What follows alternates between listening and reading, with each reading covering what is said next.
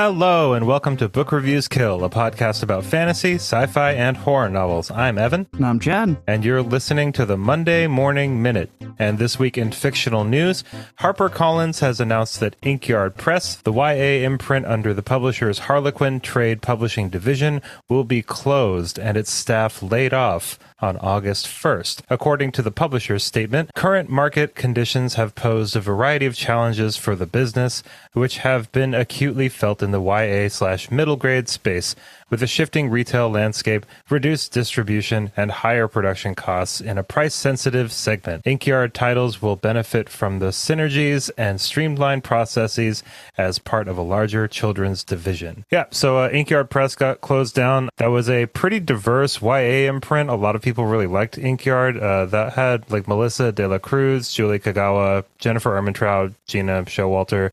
Yeah, people seem pretty upset about this for sure. Is an imprint like a subdivision of? Yeah. Okay. So like HarperCollins is like a really big publisher, and then Inkyard Right, it's like Press, under the umbrella. Yeah, totally. I mean, it sucks that they're laying people off. That's, first of all, really lame, obviously. And I think like definitely go support these authors while this transitionary period is happening, for sure, everybody. Like, I mean, it sounds like from the publisher's statement, like they're having issues and they're just trying to kind of like consolidate into a children's division that HarperCollins kind of already had put together. I'm just kind of wondering if they're going to keep like the same kind of like diverse authorship and stories in that children's division. That's like what I'm kind of like wondering about. Yeah, like what their whole goal for is it? Yeah. What their goal is for it, like large scheme, like where they want the dust to settle in and stuff. Yeah, it sounds like they have some monetary issues, so they need to cut back forces. But like, yeah. But are you still going to be promoting and publishing the same books, you guys? Like, make sure you're doing... I mean, I understand to a certain extent maybe consolidating stuff if you're a big company and you feel like one of your divisions isn't doing great. I mean, I guess like on paper, that's a thing that all companies have to deal with. But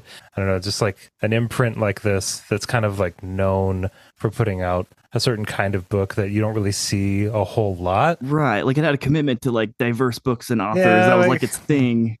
And then they're like, hey, actually, we're not doing that anymore. We have a children's division, and we're like, definitely we only like large bills, though. Not diverse on the money. But yeah, I mean, I guess I'm going to kind of keep up on this. This is a interesting development in the publishing world. It's also interesting because I felt like YA middle grade like does really well.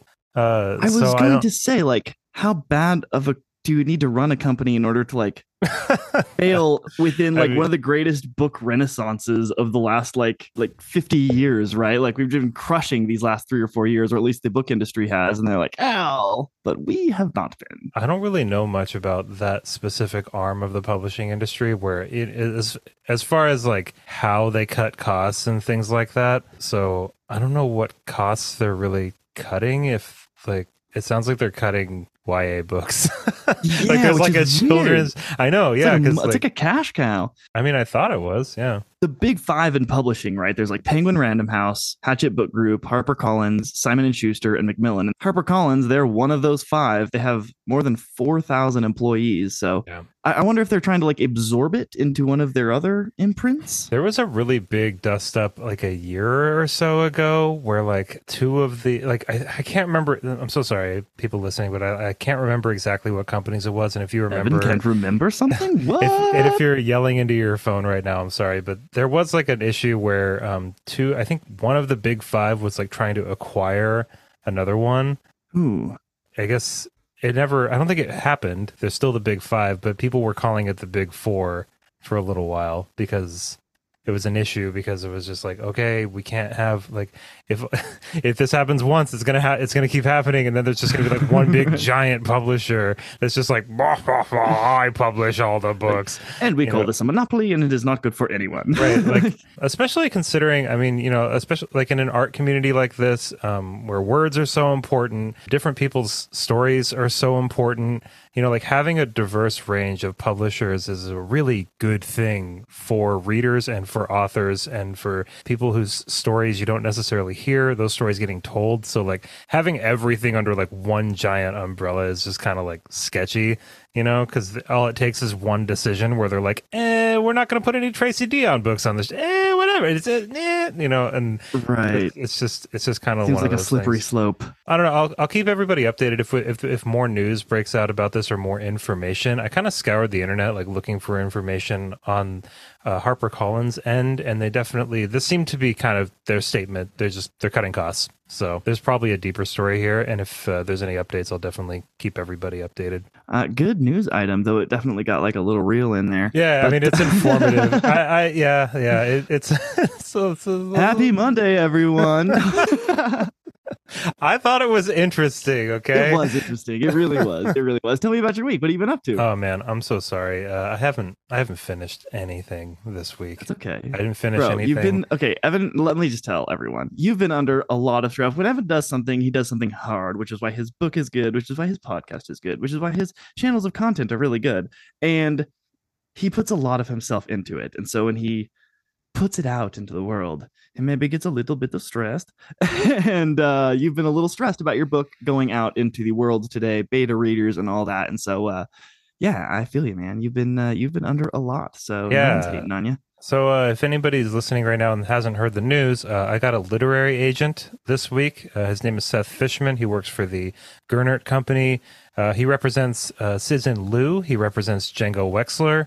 I think he's worked with Becky Chambers. There's a lot of really great authors at the Gernert Company. I sent him, I'll tell the full story because a few people have already kind of asked me about the process, and I want to be transparent with everybody. So basically what happened is I was on a live on TikTok, like a year and a half ago or something like that. This is like a few months into me. I started Angie Kills a King for NaNoWriMo, National Novel Writing Month, in November of 2021. In like January, Seth Fishman was in one of my lives and he said, hey, I was like talking about writing and he was like, hey, you should send me whatever you got. So I freaked out and I had never gotten hit up by anybody like that before. So looked at the manuscript I had, and I remember that night. It was unfinished, and so I just wrote it all. I just wrote the whole thing. It was like so great. It was so bad. It was like 50,000 words, and so I sent it to him, and I was like fairly confident about it. That was it. I thought it was pretty cool. And I sent it to him, and he got back to me like a couple days later, and he was like, man, like this needs a lot of work. Like this is not, like you need to revise everything. Like there's so many problems with this. And so I was like, damn, like, okay, well, I guess I'll work on it. And then for the next year and a half, I put it down for a little bit, and I was working on some other projects and stuff. I got kind of far with another thing that I really liked, and finally, for some reason, like 3 or 4 months ago, I was like, you know what? I'm going to start grinding on Angie Kills a King again, because I feel like that's a good one. Like that's the one that I feel the most confident about right now. I feel like I could end it really well. And so I started really getting after it with the revisions, and I sent Chad like a few different versions of it, and Chad was gracious enough to read over it and give me some advice on what I should do, especially in the very beginning. It was fun. I was really like kind of honored to be involved in the creative process, and I've never read a book before with the like idea that I could influence it. So it was kind of cool to look at it with like but this and this and idea, and I'm an idea man, so like 1 out of every 30 is good, but I just like I got them. You got them. You got the ideas. So I got it to a place, at least the first like 3 chapters, I was like, this is solid. Like I'm into this. So, I had revised the whole book, and then I went back and did another run through and then really revised those first 3 chapters. And then I sent them to Seth just randomly. And then he got back to me and he was like, this is great. Like, this is awesome. Where's the rest of it? Shit. I'll get it to you in 2 weeks. And so I don't know why I said 2 weeks. Because I'm an idiot. So then I revised the rest of the book in 2 weeks while doing this podcast stuff, working a part-time job. Twice. Yeah, I did revise it twice. Yeah. And then I sent him. I read it twice. And then like on the day that I told him I'd have it for him, I sent it to him. And then I waited a week with crickets, with nothing. Except for like one email where he was like, I'm enjoying it. And I was like, oh my God. freaking out. I even made like, it's all bad. I think you might have heard everybody listening in and maybe not the last episode, but the episode before it. I can't remember. Time is just completely mercurial at this point for me. But mercurial, nice word drop. Thank you. I've been in kind of a weird fugue state, but I sent it to Seth, and he got back to me a week later and said, "I'd like to officially offer you representation. Here's a big giant list of issues I have with this, but it's very good. I want to represent this because this book is solid." He said it was fun. He said it was, I don't even remember what the email said. He said basically all of the things that I had said, Evan, like 2 weeks earlier, and it was really validating. Yeah, I sent Chad the email, and Chad was just like, "Bro, I told you all of this." I also totally about me. Immediately. I also just got feedback from another beta reader, Steven, who echoed a lot of what Seth had said too. So it's really nice when you're going through this editorial and revisionary process to get a lot of the same feedback, because then it's like, okay, that's definitely a thing. Like, that's definitely a thing I need to fix. And then I've gotten some other feedback too from other beta readers who are very excited about it, who said that they couldn't put it down. They read it in one day, which is always awesome. I saw some people in the Discord being like, "I sent you my notes on it," which was heartening to hear. I was like, all right, cool. He's getting some feedback. Yep, I'm getting some feedback. So right now I'm on a deadline. Seth told me to have the submission draft ready for him by the middle of August. So that is what I've been doing. I have been reading a little bit because I love reading so much. I mean, like, I'm never gonna what does this not be reading. Draft mean for those of us not in the industry? It means that I'm going back over it and fixing the issues that are in, like, some major issues. Obviously there's some line to line stuff, but I feel like for the most part my writing is fairly clean. It is. There's some ways to tighten up the prose.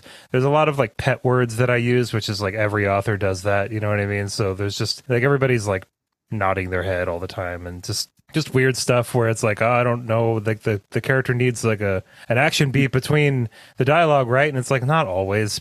You've got some rude gestures of your own built in there. I don't have a single vulgar gesture. No, vulgar, that's right. Vulgar gesture, excuse me. It's been a pretty cool process. I mean, like, yeah, in the spirit of full transparency, this was the first, I didn't even have a query letter sent to anybody. Like I know that it's my platform. And what is a query letter for those of us not in the industry?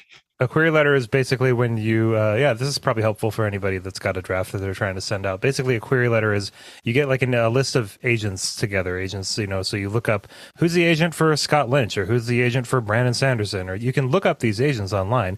And then if it says on their website that they're accepting manuscripts, quite a few agents are.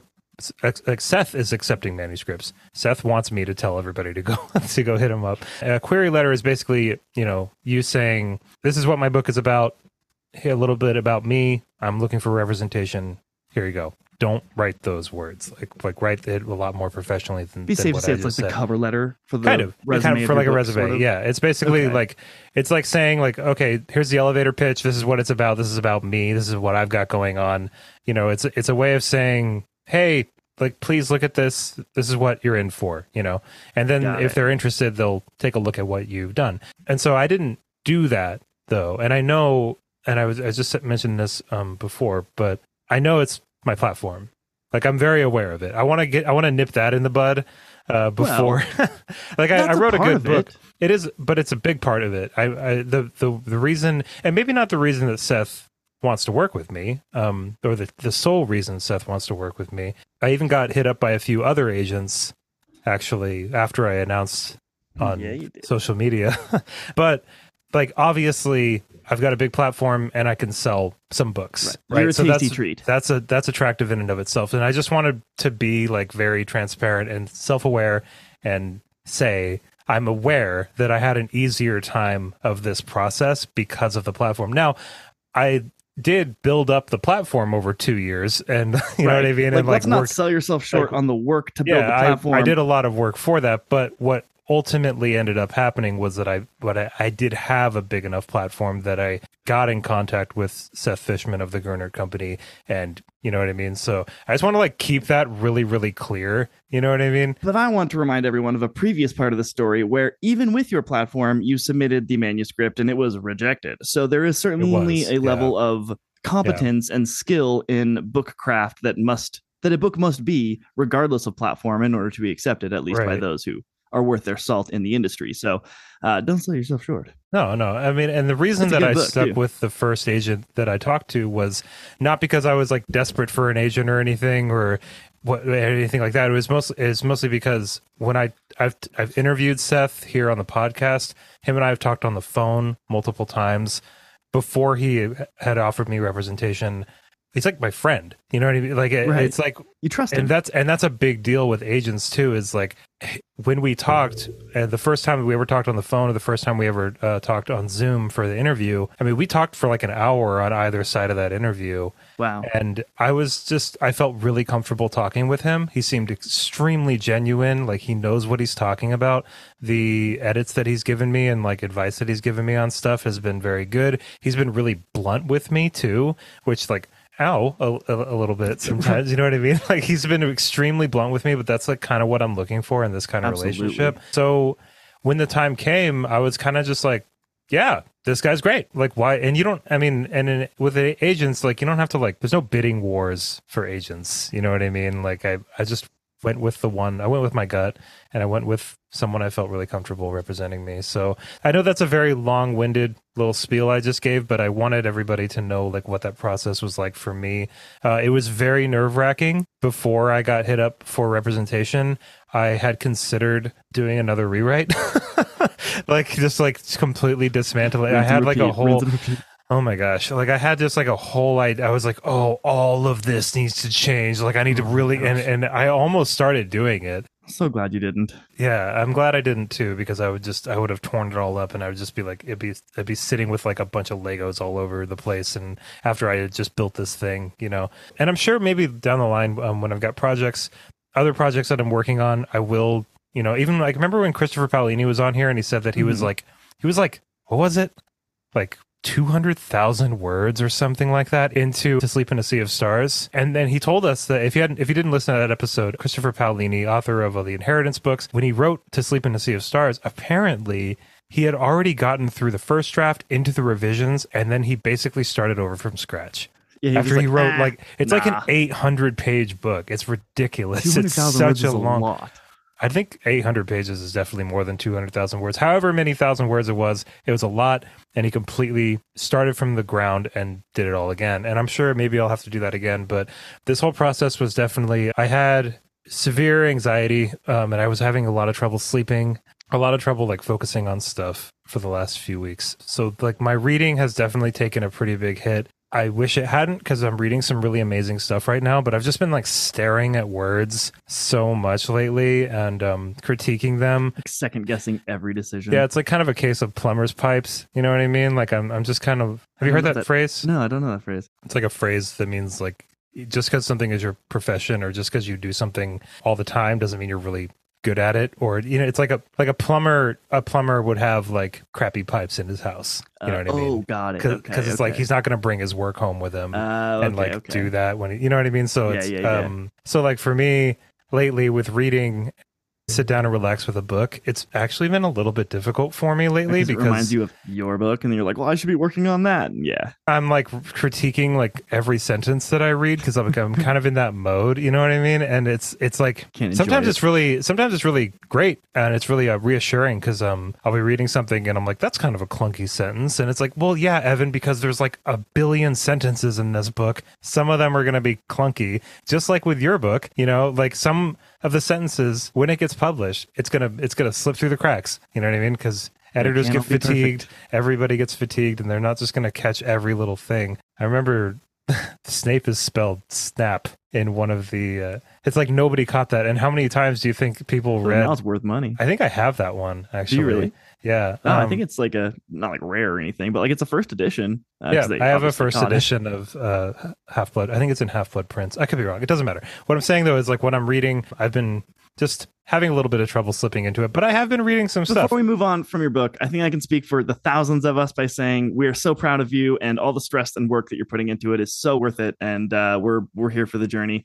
As your partner in Crime and Cast, I'm here for the journey, and I'm super proud of you, man. You made a very good Thank book. you. Yeah. Now you can talk about other stuff. Oh, well, thank you. Well, before I talk about all the books that I've read or tried to read this week, yeah, seriously, everybody that's listening, thank you. Seriously, thank you so much. This really is a dream come true for me. Everything's been a little bit surreal, and this might not even pan out. I have no idea, but I have gotten this far, and I seriously wouldn't have been able to do it without all of you and like the encouragement. I have not gotten a single comment on anything that I've posted from me talking about this. Not one piece of negative commentary on this entire process that I've talked about this. It is, I can't tell you how amazing that is. Pretty incredible. Like, it really is, because I get negative commentary on everything. Yeah. Like every time I post an opinion, people are like, "You're an idiot. You should never make stuff. Like, go away." With this, it's been all like, "Why not just do it? Hell yeah, we're with you." You know what I mean? And if you're listening right now and you're curious about the book, I hope you like it. I really, really do. I like it a lot. It's something that I felt like I wanted to read. But if you don't, that's okay. You know what I mean? Like, you are totally entitled to your opinion. I'm not going to crack down on you in the comments and like use your platform to swing bats. No, I'm not going to do any of that stuff. This is a piece of art that I believe in, and it's not going to resonate with everybody, and that's totally okay. And you better bet we are going to have a podcast episode about it where we should. Yeah, we should recap and discuss it. I would love to do that. Yeah, that would be a really fun episode. But yeah, I mean, if you end up buying it and it's not your bag, then, you know, that's totally cool. I hope you get the next one, and maybe that one will be, you know, but maybe none of it will. And that's totally okay too. But yeah, on to what I've been able to read this week. So I'm reading Half a World by Joe Abercrombie, book 2 in the Shattered Sea trilogy. Oh, I forgot you were reading those. Yeah, we're covering them on the podcast. Yeah. I like it. Not loving it. Really? Like, it's, I don't, there's nothing like specific about it that I'm not like, I don't know. It's just not like, like it's just. Yeah, you should have read them over the course of like 4 days, because they just would have rode the high the whole. Yeah, I should have read them. You're really good at reading books really fast, actually, Chad. Like, I'm bad at it. I've learned when things have my attention, they either have 110% of my attention or they have 0% of my attention, which can be very detrimental sometimes. Also, like, really cool, but also very good in other things like crushing book series. So it's aided me and hindered me in its unique way. I don't have any real problems with the Shattered Sea stuff. I think it's just not the kind of stuff I'm trying to read right now. But there's a lot good about it, and we're gonna make episodes about all 3 books, obviously. And I'm only like, I don't know, like halfway through Half the World, so I'm kind of in like the second act, you know, and like, but I think I just need to finish out the book and then read the next one, and we'll have like a full opinion about how I feel about the series. I'm excited to get to the ending. Yeah, I mean, like, great writing, you know, obviously it's Joe Abercrombie. I'm also reading Morningstar. I like Morningstar. It's very good.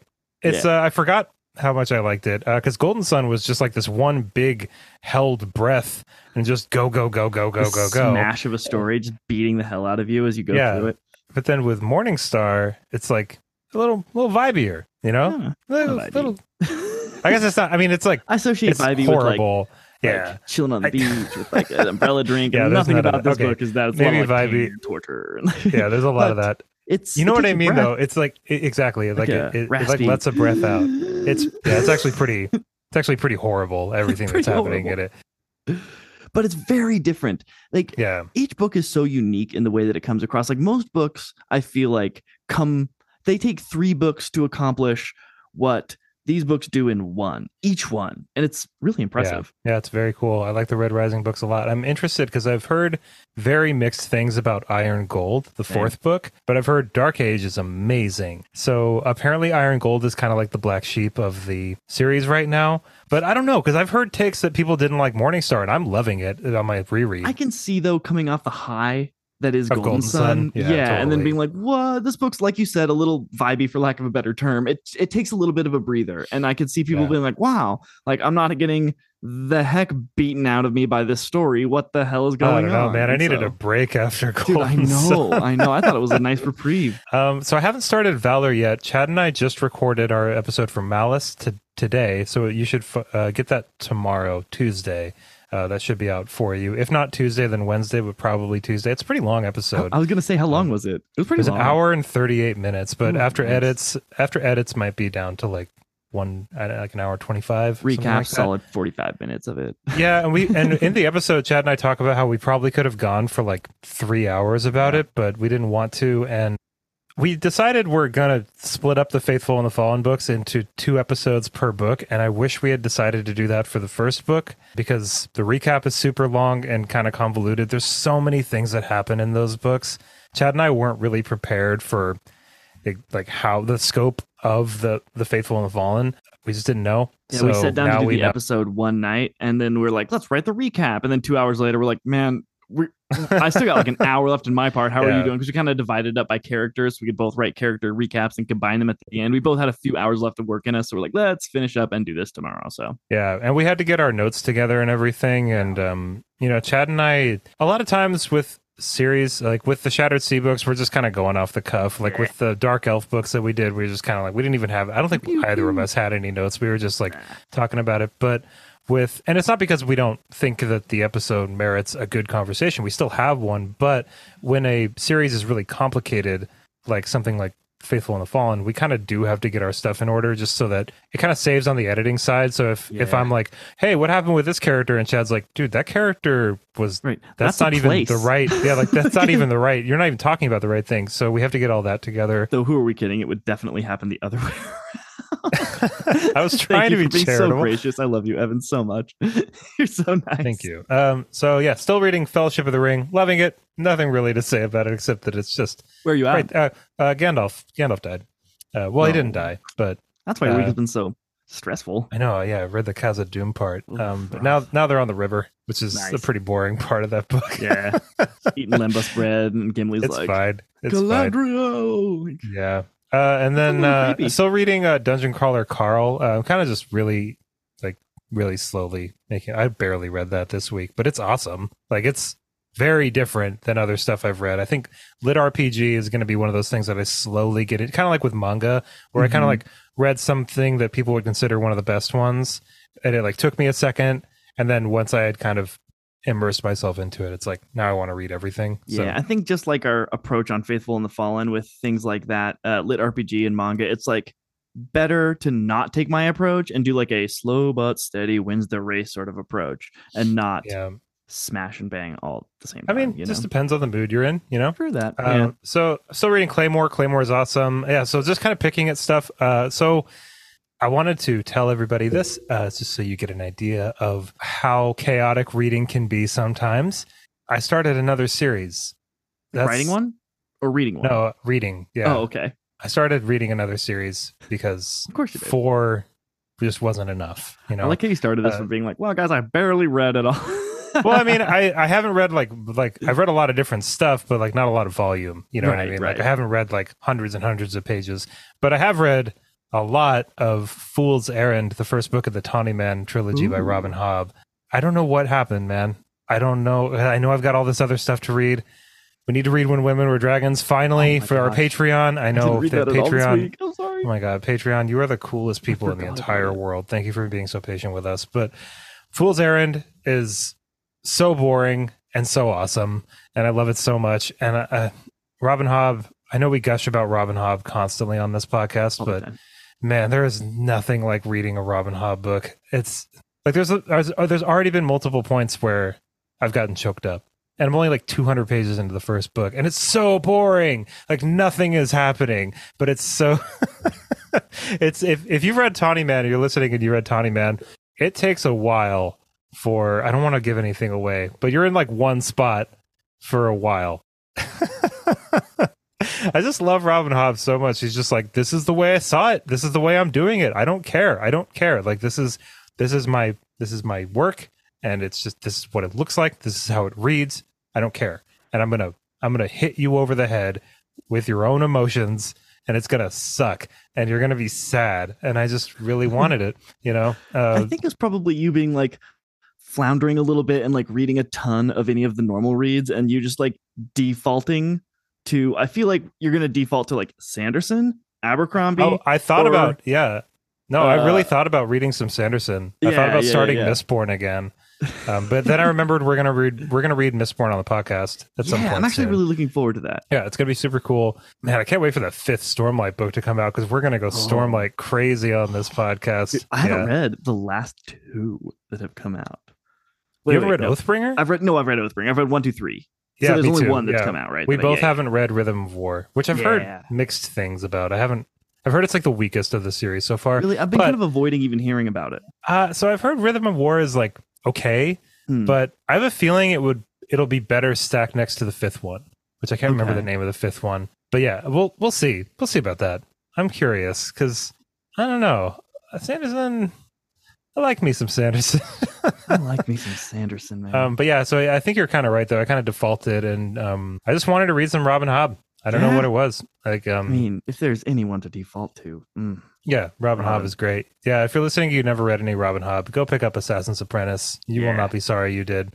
I think I've recommended Assassin's Apprentice more than any other book in my time on the internet. That's got to be it, probably. I think I've probably recommended that one the most, and I even made a meme about it for my Instagram subs. It's just nothing like her, man. No, there really is. She's just one of the greats. But yeah, that's about it for me. I mean, been playing some Slay the Spire to kind of like chill myself out a little bit, and I've really just been working on this. Just been working on this book because I'm going to say one more thing about this whole process. Please do. Quick, and then we're going to hand it over to you. But man, take it. Keep going. In my mind, I've got a decent amount of followers and stuff, and like I could probably just put it out the way it is right now. You know what I mean? I've gotten some good feedback about it. People seem to like it. I could put it out like this and sell some copies, make a little bit of money and stuff. And yeah, and I don't think that there wouldn't be anything wrong with that, right? People do that all the time. Like they self-publish and they're like, this is great. Like, I'm happy with this. I want to put it out and make some money.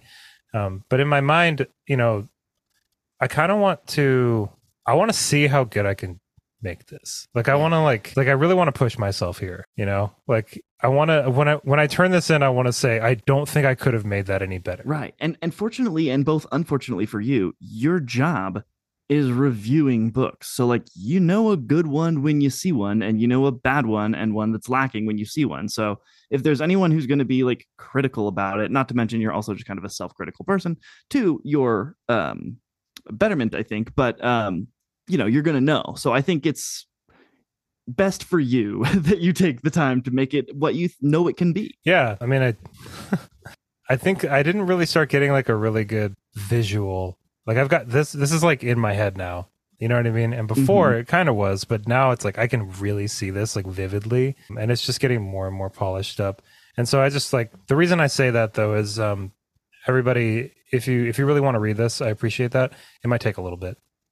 I'm not really sure where publishing is at right now in regard to like debuts. I would probably be some kind of like mid-list whatever author, like new author, if it did even get published, like if it did get bought, which we don't know if it's going to yet or not. But if you want to read this, you are going to, for sure. Even if I get dropped by the agent and no one wants to publish it, you know what I mean? I'll still self-publish it and you'll still be able to read it. Just bear with me, Not only is the process very lengthy, even when everything goes right, but my process is very lengthy as well. So it's just going to take a little bit.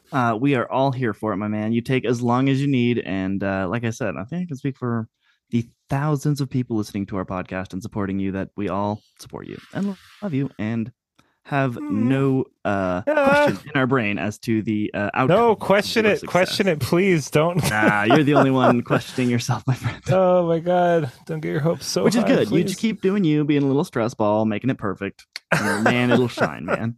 I hope so.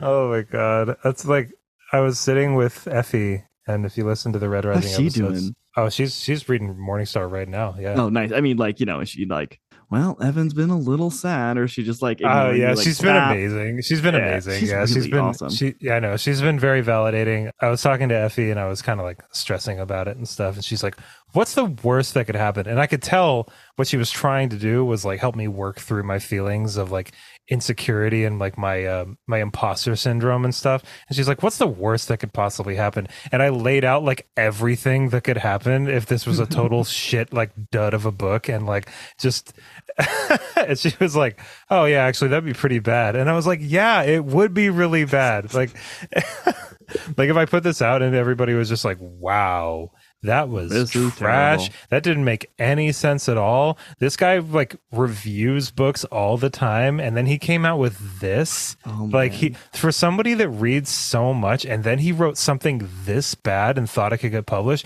Like the only reason it got published is because he somehow grew this big audience around all of his stupid opinions, and and I just like kept piling on these hypotheticals. Okay, that's enough for me. Man, oh my god, it's not going to happen. I can guarantee you, because it's a good book. I've read it. Well, even if it does, I know that this sounds kind of like a little woo woo, you know. But even if that is the situation, I'm not going to stop writing. I'm going to keep doing it. I'll keep doing it till I'm dead. I will keep writing books. I will never stop. I will keep publishing them. I will publish them. I will sell them on the street corner. I don't care. I will keep writing books, and I will keep getting better at it. And you'll still be successful.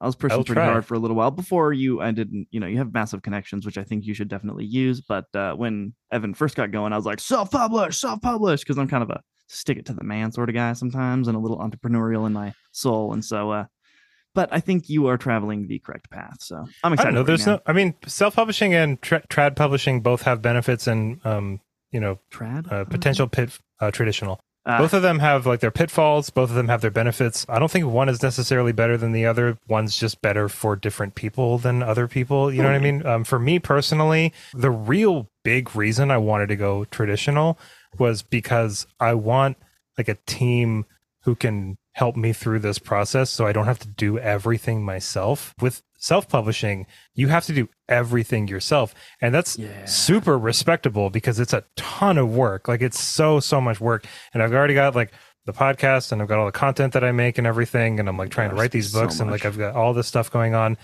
And I would have self-published if I couldn't find an agent, for sure, and I would have gone through that process because I don't mind taking on a really big workload. But in my mind, I was like, it'd be so cool if like somebody could just design a cover, and then my agent sees it and he asks me about it, and I'm like, I don't really like that, and then my agent could talk to them and just deal with this stuff. But I'm sure that traditional publishing has scores of its own issues that I don't even know about yet. I've been listening to a podcast called Publishing Rodeo, but it's a podcast run by Sun Yi Dean, who wrote The Book Eaters, which we actually covered on here. And it's also co-hosted by Scott Drakeford, who wrote The Rise of the Mages.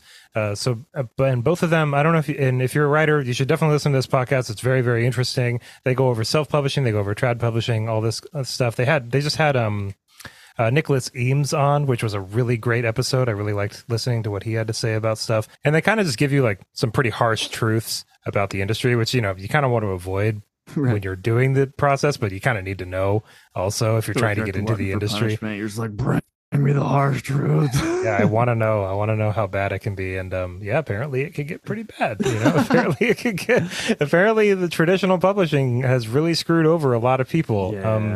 It's funny, you've gone from the music industry, which has a pretty dark history as far as screwing over the little guy, to publishing, which I think is probably better in the grand scheme of things. But like, just from what you're saying, maybe, also has its tales of its woes as well, I don't know. I mean, I never really got that high up in the music industry. We had like a manager, we had a booking agent, we had a couple European tours under your belt. Yeah, like we were working and doing stuff, but I mean, it never got to a point where like these big record labels were like squeezing us for every dime we had and everything. But I had heard those stories from other bands, Definitely. I won't name any names, but there were definitely some bands, like people that I was friends with and like people I talked to, they got screwed. Like really, I mean, like they were marched into a room, told they were going to be the Strokes, and then they signed a deal and they just lost everything, and like their music wasn't theirs anymore, and just like horror stories, you know what I mean? Like, but I'm sure you can find those kinds of stories with the publishing industry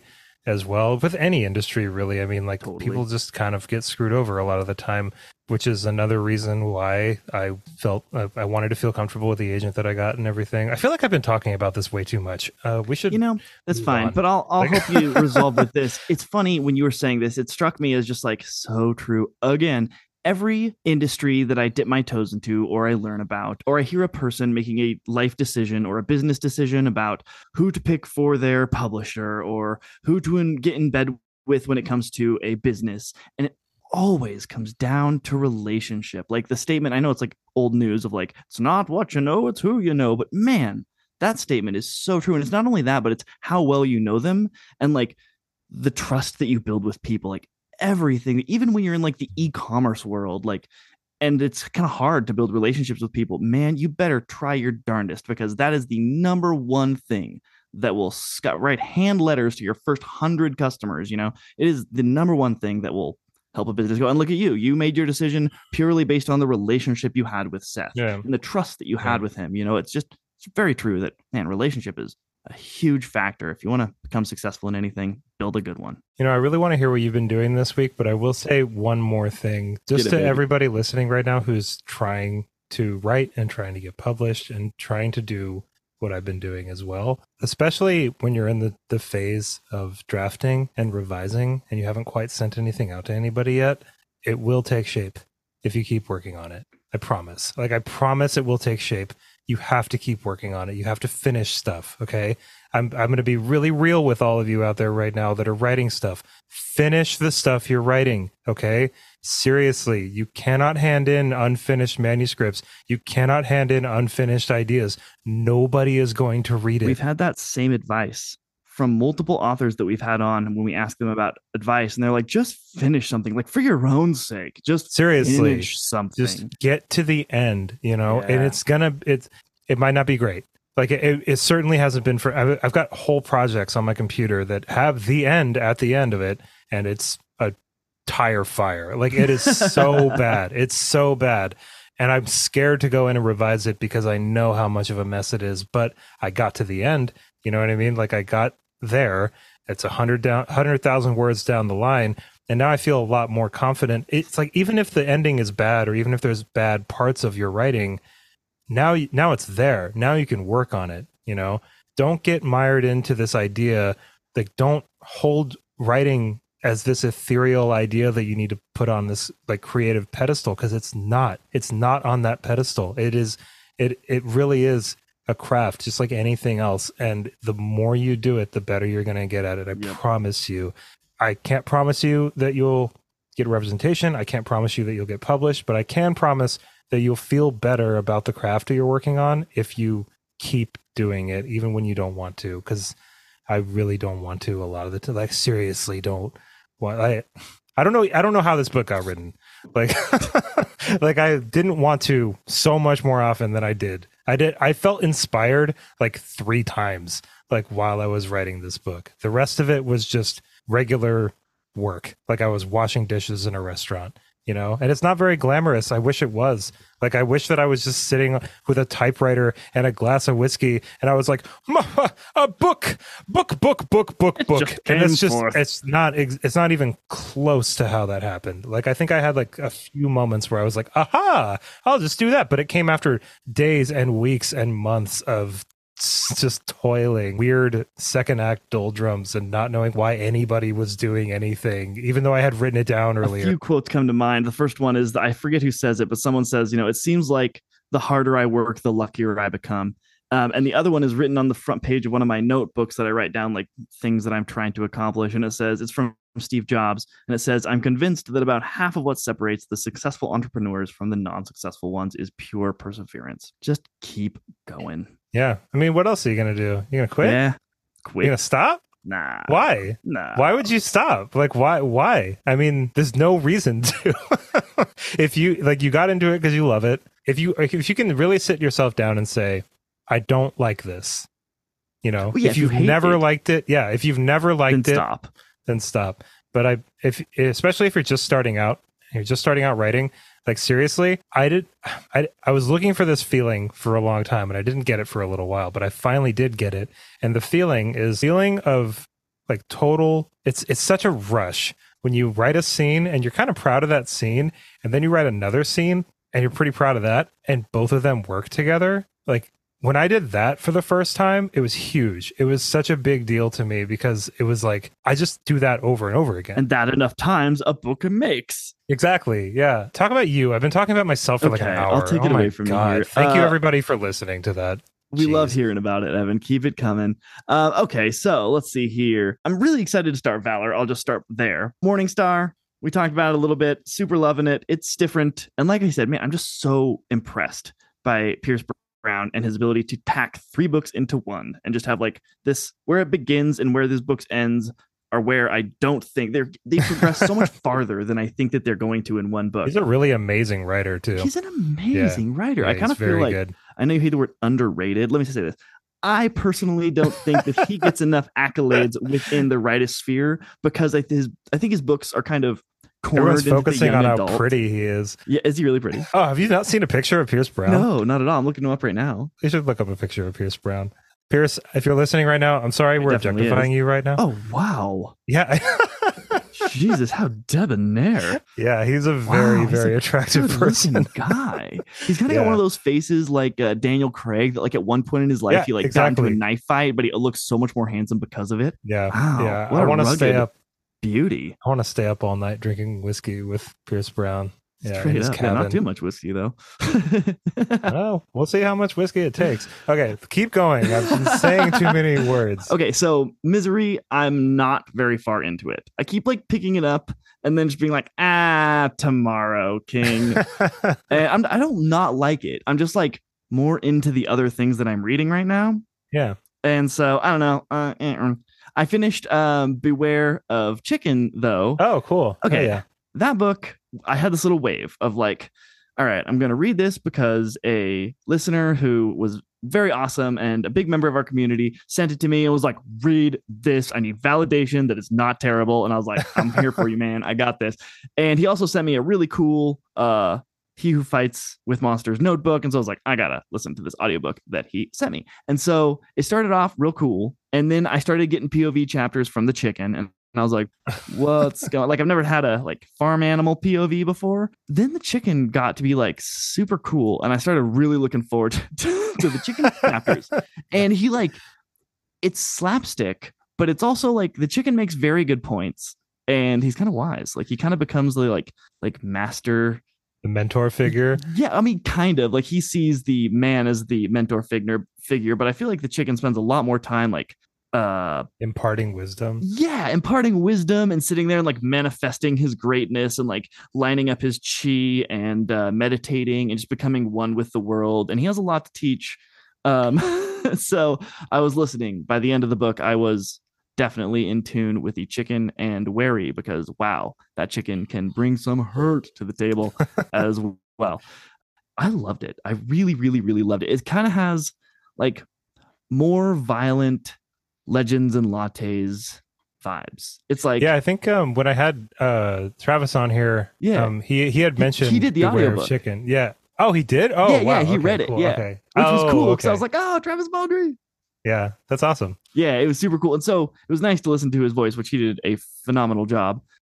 And it's very like you think it's like the opposite, like as opposed to he like starts in a school and then is very quickly like, I'm out, I'm going to go farming. And it's like the opposite story of what normally happens in the books. And it's just great and awesome and warm and cozy and delightful. And if you're just like, man, I need something kind of lighthearted that's not going to get me down, that will like make me laugh, but also think a little bit, that's not fully a joke book. It's like taking itself lightly because it's humorous and funny, but it's also like serious too.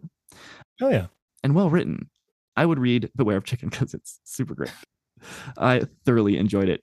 And thank you, Kevin, for sending me that also. Oh, I finished another He Who Fights with Monsters, like the 5th or 6th one. I don't even know. They're all just like which He Who one Fights you're with on Monsters. It's so good. I love them all. I love them all. The world is expanding. They're getting better. My man is leveling up. It's just awesome. You should read those also. Read Beware of Chicken first because it's smaller, and then go read the like 9 He Who Fights with Monsters because you will not enjoy them. So I decided to treat myself a little bit this week. I had some Barnes & Noble gift cards, like $4 here and $3 here and $10 here, just like old ones laying around. And I was like, I'm going to coagulate these all. I'll maybe take a few inches off of my wallet and go to Barnes & Noble and do what I used to do. Take myself down old history road. You treated yourself. Yeah, because what I used to do, and there was for the longest time, I never had a book on my bookshelf that I hadn't read. I was proud that every book on my bookshelf I had read because I would finish a book, and then I would go to Barnes and Noble and I would buy another one, and then I would bring it home and read it, and then I would go and just like rinse and repeat, rinse and repeat. And I would always go to Barnes and Noble, find one, usually the cover that enticed me, and then like read the back cover. I was like, cool. And then I would go over, get myself some like ice water, a nice little like coffee drink if it was winter, and sit down and read the book. And if I liked it, within like the first 20 or 30 pages, depending on how close to like closing time I was, so I wasn't being rude, I would then purchase it and go home with it. And so I did that, and just so nice to go down History Road and like actually be in the bookstore. And because we get sent so many books now that after like week 2 of the podcast, I was like, there's no way I can keep up my pride of having read every book. Like, I don't know if I've read half of the books on my bookshelf now. I would have to be locked in this room with food and water for like 2 years to finish all these books. And that is not a statement to be interpreted as like, don't send me more books. No, send us books. Send me books. Send us if you have the means, please send us books. The wind in my sails, man. Yeah, I'm always excited to get books. But I picked out a book, and it is so good so far. So it's written by Gareth Hanrahan, and it's called The Sword Defiant. Look at this cover. Oh, that's awesome looking. Yeah, wow, damn. Super awesome. That looks, I've never seen that before. And what got me was a couple weeks ago, or maybe like a month or two ago now, time and all that is hard. But I remember someone asking us, like, what do you want to see more of in books? And I was like, sentient weapons. And within like page 5, this guy's like full conversation with his sword, who's like super evil. And the sword's like, you are my handler, and we will like wrath evil deeds. And he's like, no, I'm like your babysitter, because if anyone else has you, you will like take over the world. Because he has a super evil dark sword who's always trying to get him to like commit acts. And in the middle of fights, what's the name of it? He'll change his weight, so we can't like use it. It's called The Sword Defiant, and at the top it says, the sword cares not who it cuts. Lands of the Firstborn. It's an interesting take, because it's like the main character is one of 9 legendary like heroes that saved the world like way back in time, but he's like kind of in his older years now, and he's like him hawing around. Some of the party died saving the world a while back, and he's like, what am I doing with my life? A little bit down.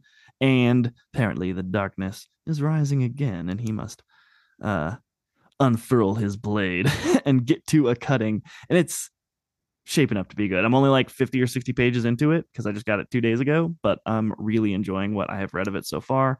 And it has a sentient sword. So yeah, this is cool. Yeah, I'm going to keep an eye on this. This is awesome. Yeah. The sword cares not who it cuts. Right? That's so neat. Oh, man. It's real good. It's real good. Oh, what a cover. I know. The cover. Doesn't that guy kind of look like Viggo Mortensen? A little bit. That's why I like it so much, I think.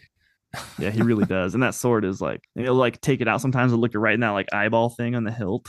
Looks kind of like an eye, and like look at it in its eye when he's really trying to like impart a message to him. It's great. I'm making it sound like it's funny, but it's a pretty dark read so far. But I am really enjoying it, and I will keep you posted on how it goes. Another thing that I did this week that was really cool. So I like edit a lot of audio, right? And like I've been trying out for a lot of audiobooks. And one night, like 4 or 5 nights ago, I was like using my EQ and putting some compression on like one of my auditions, and I was like, man, I know how to use these tools to make my voice sound better, but I don't really know what they're doing. And so I was like, I'm going back to audio publishing school, and I dove deep and learned a whole lot more about like audio mixing and mastering. And like, certainly no maestro by any means, but I'm way more knowledgeable about like what I'm actually doing to my voice, and that has allowed me to kind of like take it to the next level, I feel like, in some of the audio books that I've been trying out for. And so I immediately like took down all of my samples that I had on my little profile and was like, no, these are all garbage, and redid them. And then the next day, something really cool happened. And for the first time, I was contacting, normally I find books and I submit an audition to the author. And the next day, after I did all of this deep dive, I had an author reach out to me and was like, hey, I really like your samples. They're super quality, and I think you'd be really good for my book. It's like this French murder mystery romance novel, but they might be time travelers. I'm not actually sure. The audition kind of hinted at it, but she reached out to me and was like, hey, I like your voice. I like your work. I want you to try out for one of my books, which was really cool and like immediately fulfilling. So I was like, oh, and validating. So I was like, I work so hard on getting better at this. And then the next day someone was like, here, your stuff is really good. And I was like, cool. That's so awesome, man. Damn, yeah, that's really, really cool. Thank you. Yeah. So I'm really stoked on that, as I've been trying to like penetrate into the industry for a while now. And every time I get a little down, I watch some YouTuber who's like, well, this is how you do it. And they're like, well, if you're kind of getting down, ask yourself, have you submitted 400 auditions? And 400. Like, keep going. So I've submitted nowhere. Yeah, because all it takes, you just need to crack into like one or two. Yeah. And then you've got like a resume. Yeah, totally. So I'm really excited about it. And it was really cool and encouraging. So I'm pretty stoked. And that's been my week. Hell yeah. I'm looking through my notes here and I have written down mercurial, the word that you used, because it was so tasty. Thank you. Okay, so before we hit the fun fact up, I want to throw out some thank yous for some new reviews. I told you guys that I wasn't going to be pressuring you for your reviews, and wow, you guys still rose to the occasion, and we still hit 4 this week. Whoa. Yeah, we met the previous goal. My goodness. What? Y'all are too nice to us. Thank you so much. That means that next week you guys are going to have to crush out 5 for me. So really raising the stakes for yourselves here. JG. Now, I might be wrong on this. I might have my dates a little bit off, but I might have missed JG. He might have done it a few days before last Mondays, and I just didn't see him in the reports that I run because it was so fresh, like a day before last Mondays. But I haven't mentioned him. So thank you, JG. He said the perfect sci-fi fantasy podcast. Perfect, JG. Wow, thank you. It was very encouraging of a read. There was one by Dora's Papa that says a book podcast that is fun and engaging and has tons of content, which was really encouraging because Evan and I, kind of from the beginning, our mantra has always been like, we want to be known as the guys who cover everything. And so Dora's Papa noticed, and we really, really appreciate it. Another one was just titled Faves, and it goes on and to some very encouraging things as well, and also mentions Effie and how good of a job she's doing. And that was by Moonrise with tons of ease. So thank you, Moonrise. And then we've got the last one by Malo20, which is the best podcast out there, which again made my heart sing. So thank you everyone so much. It means so much to Evan and I. Thank you. Seriously, it's so awesome to get this kind of feedback, everybody. And it helps with pushing the podcast out for other listeners that want to hear it too. And I'm so excited too, because we've got all the podcast episodes, which is great. I really am excited about the YouTube channel too, because like I just keep imagining somebody like at work sneaking headphones while they're at work and they're not really supposed to or something, and then they find our YouTube channel and it's like this nice organized thing with all of these book series. Yeah. And then the life just becomes deep. I know that. I was considering rewriting the intro, but I think now we can't. Like now I'm emotionally attached to it now. I was gonna like put different instrumentation in there and stuff, but now no. They flip it up a little bit. I don't think so. I think it's just going to be that forever. I want to throw out, this was because it was just funny hearing Evan talk about it. So Evan usually writes, because Evan's a musician, and he usually writes a little ditty for each different series that we do that's very like in the background. Sometimes I reuse stuff. Yeah, and sometimes we'll reuse them of when we're reading the recaps, right? So you can tell like this is recap time, and you'll have like this little like whale orchestral synth sounds in the background. And sometimes he spends long times writing these things. Like it may seem simple to you, though it never seems simple to me because I can't like write music like that. So I'm always like, it's amazing, Evan. But if you're a maestro as well on the musics, just know he puts some effort into those, and a lot of them get waste binned, crumpled up and thrown in the waste bin because he's like, too aggressive or too much or too little. And so it's always really fun when he's like, this one or that one. That's happened a few times. I'm always like, oh, cool. So you do a great job, man. Thanks for the shout out, Chad. Appreciate it. And a lot of work goes into those. And then finally, before the fun fact here, some country gratitude I got to throw out there. So South Africa, 26th. Yeah, South Africa. Whoa. Hell yeah. Yeah, 26. I was pretty stoked. And Norway, we had our California Norway man who left us a review a few weeks ago. Oh, also in these reviews, they're not just like one sentence. These are blocks. That's why I don't read them all, because it would take me a while to read the whole chunk of them on the podcast for all 4. So man, just so encouraging. Cannot state that enough. But old Norway, still killing it for us, my guy, because we've moved from 69th, though I am, it does hurt going anywhere, either up or down from the perfect number of 69, but we did move up to the 39th in Norway. So, woo, oh, wow. That's cool. We jumped up. That's really cool. Yeah. And then Ireland, we're hitting the 74th, which was pretty cool. Sweden, we hit 88th, and then Australia, we came in at 89th. And Australia is one of the top 5, I believe, largest countries that are like the most from those countries who listen to us. I think that list is the UK, America, the UK, Canada, Australia, and Germany is one of the bigger ones. Yeah, too. Or New Zealand. I think they're kind of fighting for each other for the 5th position. But yeah, Australia being 89th was pretty cool. I was also born in 1989, so good number. somehow it was relevant. All right, we're going to move on to the fun fact. All right, let's hear it. Okay, so a little bit of an odd one for you this week, but no worse for it. Dan Brown recorded 2 albums of earnest soft rock in the early 90s. The first self-titled CD featured a song about phone sex called 976 Love. And here's a sample lyric. I take you to bed and push the phone to my head. You make me feel like a man. I don't really have any words for that. Nope, there's not really many to be had. No, I think besides he really found his calling when writing books, not musical lyrics. I mean, to be totally fair, we haven't listened to this song. True that. So there is that. There is that whole thing. Song lyrics sound ridiculous when you just say them, and they're great songs. This sounds ridiculous either way, I think. Yeah. Maybe. What if it's like a power ballad? It says earnest soft rock. Is there a type of soft rock that isn't earnest? I'm not really sure. Well, I mean, that's pretty cool. If we ever have Dan Brown on the podcast, that'll be the first question we ask him. He's definitely listening. So if you want to Send us like a copy of that song, Danny boy, we would love to hear it. Yeah, I think it's really awesome that, Dan Brown is really busy, but I know he takes time to listen to the podcast. We make a lot of episodes, so we do. Yeah, he's kept up on all of them. Thank you, Dan. Thanks, Dan. We'll have you on one of these days. I just did a video on TikTok where I showed like the top selling books of the 21st century. Ooh. I didn't put a ton of thought into it. I mean, like I saw the list and I was like, oh, that's pretty interesting. But like it was kind of a weird list. And I might make a different one myself and just like really do the research. And because it was like a few years top selling book. It was like a few years old. It was from like elitewrites.com or some elitewritings.com or something like that. It was interesting. But Dan Brown was number 2 on that list with like 150 million copies sold, which is just that's so crazy. Many books. Was Harry Potter in the first? Yeah, it was number 1 at like 225. I think million. In the top 10 list, the Harry Potter books cover like 6 of them. Yeah, something like that. Yeah, it's like the most sold ones. Amazon list, Colleen Hoover all over again. Yeah, I think Harry Potter altogether has sold over 500 million copies. Yeah, I think the first book. That is, yeah, that is a ridiculous amount of books to sell. 7 or 8% of the world's population. Yeah, no, that's wild. Like that's wild. I don't know if that counts all the digital sales either. Oh, really? I don't know. I've never really looked that hard into it.